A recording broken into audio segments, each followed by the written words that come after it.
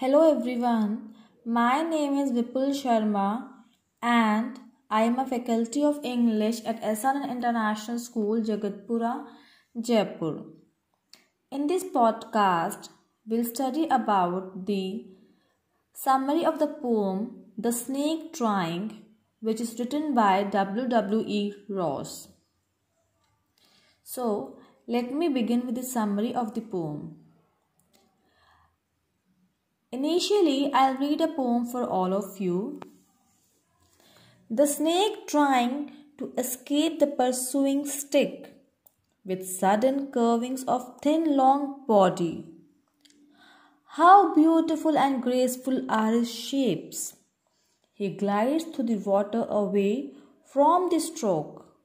Oh, let him go over the water, into the reeds to hide without hurt. Small and green, he is harmless even to children. Along the sand he lay until observed and chased away, and now he vanishes in the ripples among the green slim reeds.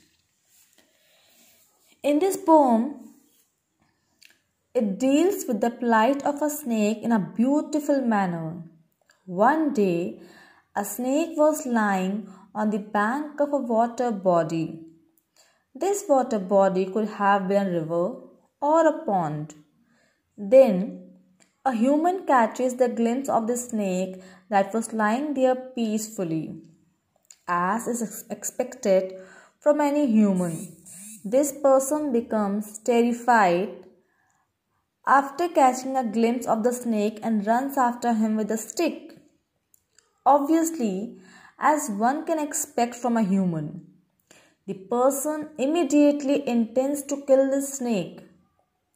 Now, sensing danger, the snake tries to escape from the approaching attack. In order to run, the snake makes sudden curves in its body. Furthermore, the body of the snake is long and thin. The poet expresses his fascination with the graceful movements of the snake. Moreover, the snake glides through the water in order to save itself from the stroke. The snake moves through with the aim of saving itself. This is a natural thing for any animal to do. Any animal, on sensing, would instinctively try to protect itself from the possible harm. It seems that the poet has sympathy for the poor creature. Furthermore, the author pleads the pursuer to let it escape and leave it unharmed. The poet requests the pursuer to not disturb the snake. He expresses his desire to let the snake go without hurting it. It seems that an author is a person with a good heart and clearly has an affection for the living creatures. This affection is something that every human must have. He says that the snake is green in color. Furthermore, the author says that the snake is small in size. Also, according to the author, the snake is harmless even to the children. As it turns out, the pursuer does not pay attention to the poet's request. Furthermore, the pursuer continues with his chase of the snake. One can see here the resemblance with the persistent evil person here.